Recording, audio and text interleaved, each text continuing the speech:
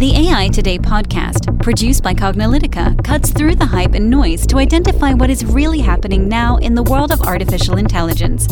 Learn about emerging AI trends, technologies, and use cases from Cognilytica analysts and guest experts.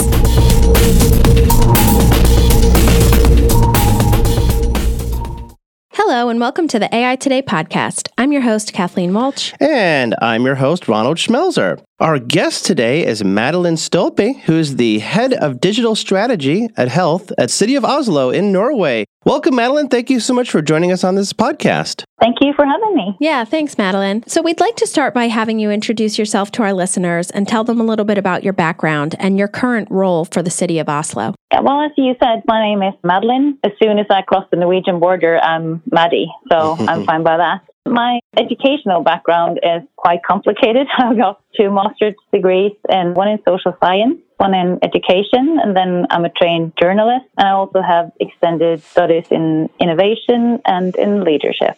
And for the past 6 years, I've been working for the City of Oslo. I started working with communication. As the innovation and digitalization wave was hitting us, they asked me to do more of that. So for the past 2 years, I've been head of strategy of innovation and digitalization in Oslo, and I'm currently working for the Department of Health. Well, that's great. Well, I know that you'll be presenting at the upcoming AI World Government Show, which is here in Washington, D.C. on June 24th through 26th. And for those who aren't able to attend or can't make it, or maybe for those who are planning on attending and would like a little preview, because this podcast will be out before the event is available, unless those of you who are listening to this podcast much later, this is afterwards. But maybe you can give us a little quick recap and preview of what you're going to be speaking about at the AI World Government event. Absolutely. Obviously, I haven't planned it all in details yet, so it might be some slight changes. But the core for me is going to be 2 things. One thing is having a strategic approach to AI and obviously other emerging technologies, because I can see from my point of view that there is often 2 ways of approaching AI in the public sector. Either it's kind of sit still and hope for the best approach, often because there is a lack of knowledge or a fear of making mistakes, which leads to we're better off doing nothing and just sit and wait. While the other part is more like tech optimists, and they tend to apply tech for the sake of tech. So it's like, where can we apply AI, which isn't necessarily the best approach either. So what I'm trying to do is start with what is actually our challenges and our needs. And then AI is a tool for us to actually get to that goal. It's not a goal in itself. So that's going to be one of my main focuses. And then another main concern for us in the public sector, obviously, is that we're becoming more and more people on this earth. More of us are in need of public services. The group of elderly people are growing. And we also see increasing obesity, decreasing activity levels, and more mental health issues, which obviously puts an extra pressure on us in the public sector. And this is extra visible among young citizens, unfortunately. So the core challenge is how to work more preventive and avoid or postpone at least the need for care and health, and how to secure quality services without having to employ more people, because we know that we aren't going to be enough people to actually provide those services in the long run. So for me, AI can be used as a personal nudger, if you like, or guide for our citizens, for them to make better choices so they can avoid the need of public health care. Yeah, that's going to be the 2 main focuses. Great, and those are some great use cases. So can you share with us specifically some examples that the City of Oslo is currently working on or that you'd like to do in the coming years, exploring different ways that AI, machine learning, and cognitive technologies can help the citizens and also help move you guys towards becoming a connected, smart city? Well, there's lots of initiatives going on already, and obviously even more in the pipeline. What's been most done by now is obviously not too groundbreaking, but it's the use of RPA to automate several back office processes, which obviously doesn't necessarily is visible to our citizens, but that free up a lot of resources to actually meet the citizens' needs better. So that's one of the first things we started on doing. And then obviously something that's very common in a lot of fields now, the use of chatbots. That's been tried in several different fields. We hope you're enjoying this podcast and sorry for the brief interruption. Cognilytica not only produces the AI podcast that you're listening to right now, but we also generate research and advisory to help companies make sense of AI and cognitive technologies. We also run the most authoritative, vendor-neutral AI and machine learning training and certification on the market. If you're looking to make AI a reality for your organization, our 3-day Cognilytica training is for you.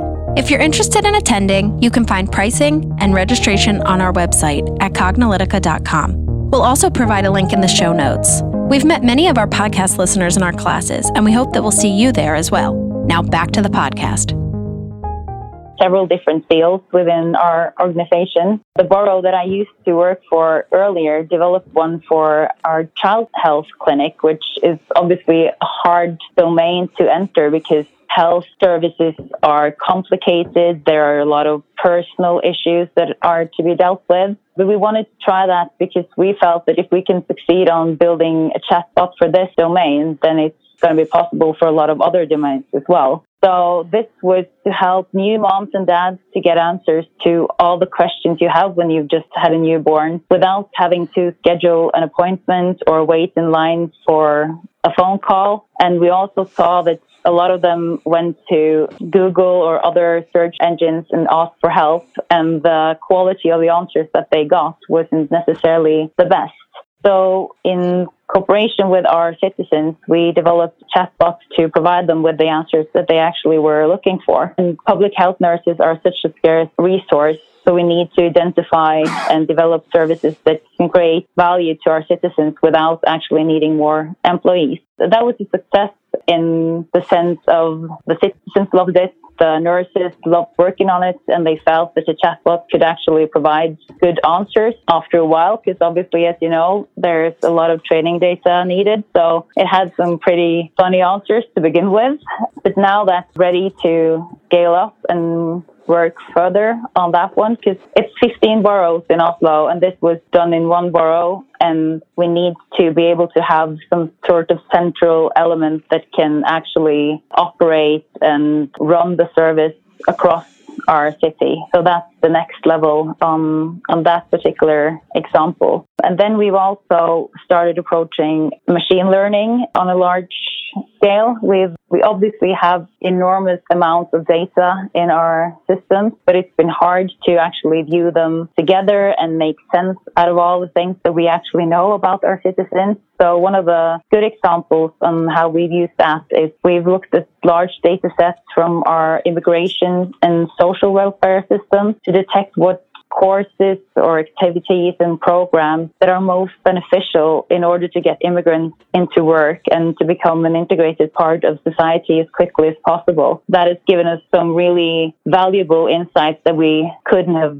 got without the use of machine learning. And one of my favorite examples is actually a mapping tool called Mats, which is a Norwegian voice name, actually, but it means mapping and automated decision support. And why we come across that experiment was that when we get applications from our citizens needing health services, they actually apply for a service and they need to know quite a bit about the services that we provide. And when they send in the application, we don't actually get to know as much about our citizens that we would like.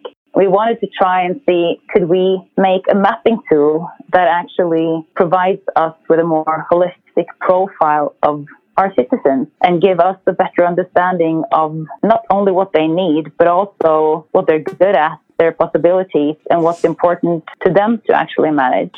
And by that, as I said, a more holistic approach, and then a more collaborative way of looking at what services could actually be beneficial for this person. And when we did that in the first experiment, we started at a very small scale, but we went out to 500 citizens in Oslo and did this mapping of citizens that already had services from us. And it turned out that 20% of our citizens got different services when we met them with this approach instead of just telling them to apply for a particular service. And that told us that by getting large amounts of data and actually linking them together, we could get better answers than we had been able to do before. So by now, this is developed as like the next scale. So we're looking at more services, more questions and answers, and obviously more ways of linking all these data together to be able to detect what can we do at an early stage, what kind of services can we provide them that will be more preventive, and hopefully they won't need that many services in the long run. And also, we have a lot of low-scale services like walking groups or cafes where you can meet other people, which are free for our citizens, but it's hard to reach out to the right people with that kind of information. So we tend to just put a poster up on a wall at any office or a mall somewhere, and we hope that the right people see it. But by actually getting to know our citizens better, we can kind of direct marketing and actually provide them with the information they need that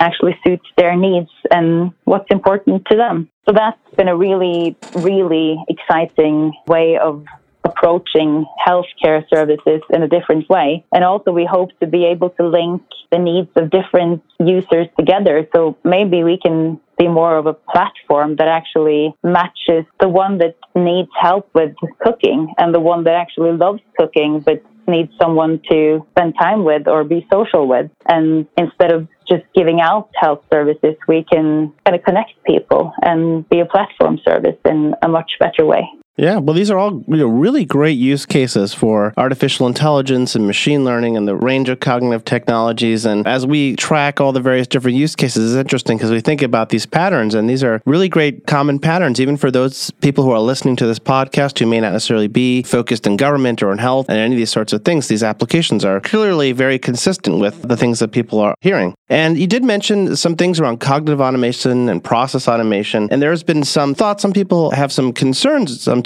over the use of some of these technologies that are being used to automate. In particular, some people have some concern about the role that AI plays in terms of labor and the future of jobs and employment. So can you give us some insight, at least maybe what you're seeing or maybe your thoughts about how AI may impact jobs and employment within health or more broadly within Norway, the environment? Obviously, AI and cognitive technologies will make a difference. It would be naive to think something else, but I think that AI makes the term lifelong learning even more relevant. I don't believe that we will see massive amounts of people losing their jobs, but they will lose their tasks. And obviously, it's going to be a need for new jobs like data scientists and AI trainers and programmers and so on. But it will also be a need for more human contact and domain knowledge to actually understand what services that needs to be developed and provided. And we will need a different approach to education when all these new emerging technologies come across. So I think that there will be a lot of new jobs created that will provide new opportunities. But obviously we need to learn how to change in a much more rapid way than we've done before. But we know that the needs of jobs have been changing as long as it's been people on Earth. And I know that here in Norway, 100 years ago, 50% was working in agriculture, and now it's only 2%. But 100 years ago, who could foresee that the farmers' children would be personal trainers and hairdressers and social workers? So I think it's about, obviously it's changing at a different pace, but it's about how we approach it. And when I talk to people, I like to use